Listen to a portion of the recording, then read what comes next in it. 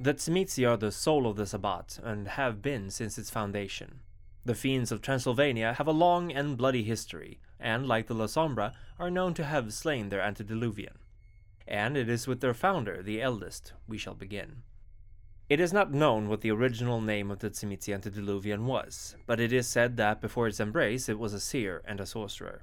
Its sire, Enosh, or Enoch, chose this mortal to become a vessel to be destroyed. Some scholars argue that all of Enosh's darkest predilections, and in fact even his beast itself, was contained in the eldest, while others contest that it was instead all that made him more than mortal. Semantics, perhaps, but regardless of intention, the eldest at first showed no signs of being any different than the others of the third generation, at least not outwards. Already in its early years, the eldest is said to have been a masterful crafter of the flesh, so much in fact that some Tzimisce elders claim that Arikel, the Toreador antediluvian, achieved her transcendent beauty only through the eldest's flesh crafting, and that Absimiliard, the Nosferatu antediluvian's horrible visage, was likewise crafted by the eldest. In the antediluvian was a great longing for change, for evolution, and it saw in its siblings a complete and utter lack of this same desire. They were dead, spiritually stagnant, and the eldest swore not to let the same fate befall it. Suffice to say, the eldest never felt much kinship with the others of its generation, and it soon left to travel the world in search for a deeper understanding of it. It knew that the hunger it already felt would only grow and grow until nothing but the blood of its own progeny could sustain it. Wishing to avoid this fate, the eldest assumed many forms, traveled the lands, the skies, and even the depth of the ocean, all in search of some way to transcend this vampiric curse. It was during this time that the eldest began to sire. It was not out of a need for companionship, nor for any other human reasons. The eldest wanted more eyes and hands to explore the world, although it consumed its first child, Galad, in a fit of hunger frenzy, and did so from afar, a hint at the power the eldest would have over all its descendants. It learned from this lesson, and from then on constantly traveled with an entourage of mortals, in order to sate its hunger should it need to. The eldest sired many more during its travels, seeking minds as inquisitive and open to change as its own. One of those chiller, Yorak, came from the Transylvanian region of the Carpathian Mountains, and that is ultimately where the eldest settled, and found and communed with an ancient spirit known as Kupala. It is not known who or what the Kupala is, but no other being, save perhaps the eldest itself, has so thoroughly shaped the history of the clan Tzimisce. Kupala had been trapped beneath the Carpathians by the lupines of the area a long time ago, and was believed to be either a powerful wyrm creature, an earthbound demon, or perhaps something far worse. Regardless, Kupala's influence over the land could not be denied, and the eldest aided this being in exchange for knowledge, and it is believed that Koldunic sorcery sees its origin from this exchange. Some say that the eldest helped free Kupala from its prison, but it must then still somehow be bound to the Carpathians, as its influence yet permeates the area. All of this, of course, happened even before the Great Flood that destroyed the first city and spread the other clans across the world. By this time, however, the Tzimisce had long since established a foothold in the Carpathians, and thus were perhaps not even involved in the destruction of the second generation.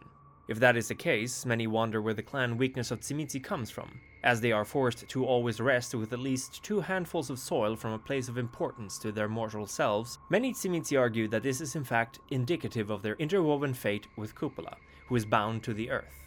But this theory has come under scrutiny, seeing as there are Tzimisce who have never set their foot in the Carpathians, and thus need soil from places far from the corrupting influence of Kupala. As the flood drowned the lands, the Carpathians became islands, each ruled by Tzimisce voivodes. In return for providing hospitality to fleeing mortals, the fiends demanded tithes in children, either to experiment on or to have as servants, or both. This habit, which sometimes resulted in entire families being offered as libations, would eventually see the creation of the revenant bloodlines, some still in existence to this day. Eventually the waters receded and the lands were once again populated by migrating kine and vampires. The Tzimisce saw much of their land claimed by others, and although they warred against these new arrivals, their unwillingness to cooperate with each other saw them lose many of the verdant valleys that had resurfaced. Not too long after the flood's recession, the Salubri Samiel gathered many like-minded warriors to his banner in order to fight a great evil. It turns out that this evil was the eldest itself, confused perhaps to be of demonic origin, or at least a worshipper of such things.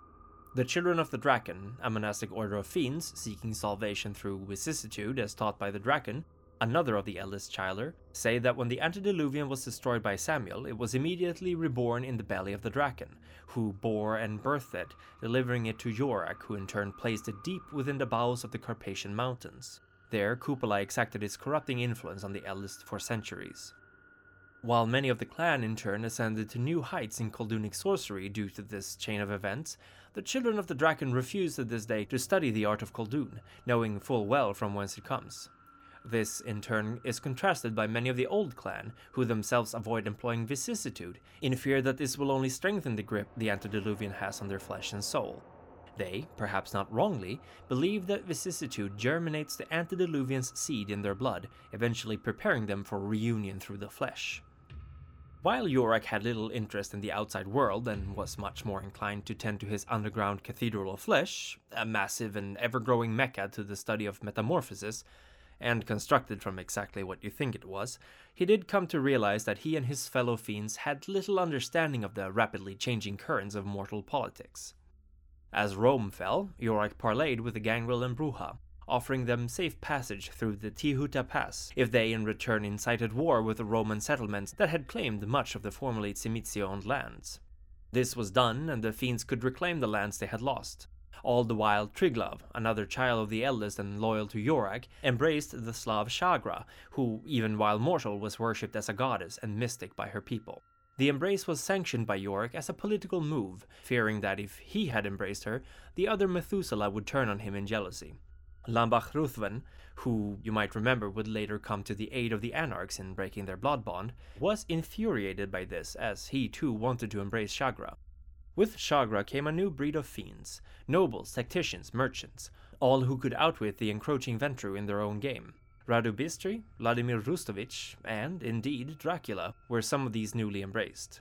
This shift turned out to be what saved the fiends, for while they were fractioned and prone to infighting, the Hungarian, and even earlier Roman, Ventru were not. And speaking of trouble cooperating, the Tremere, a house of mages, were found to have stolen the secret of vampirism from the Tzimisce, and Rustovich immediately went to war against them in retaliation. Had the entire clan unified behind him, surely the fledgling Tremere would have been wiped out, but they did not, and the Omen War that followed saw the death of countless Cainites and the Tzimisce severely weakened.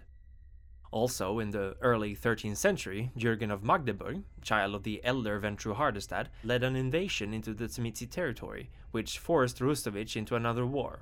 Aided by their Tremere allies, the Ventru claimed much land from the Tzimisce before they were fought to a standstill. All the while elders of the Tzimisce embraced scores of new Cainites to do their bidding, throwing them against the enemy.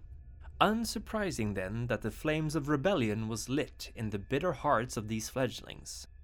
During this time, the Draken, who had grown tired of the endless wars and destruction, sought death as he no longer felt he had anything to live for.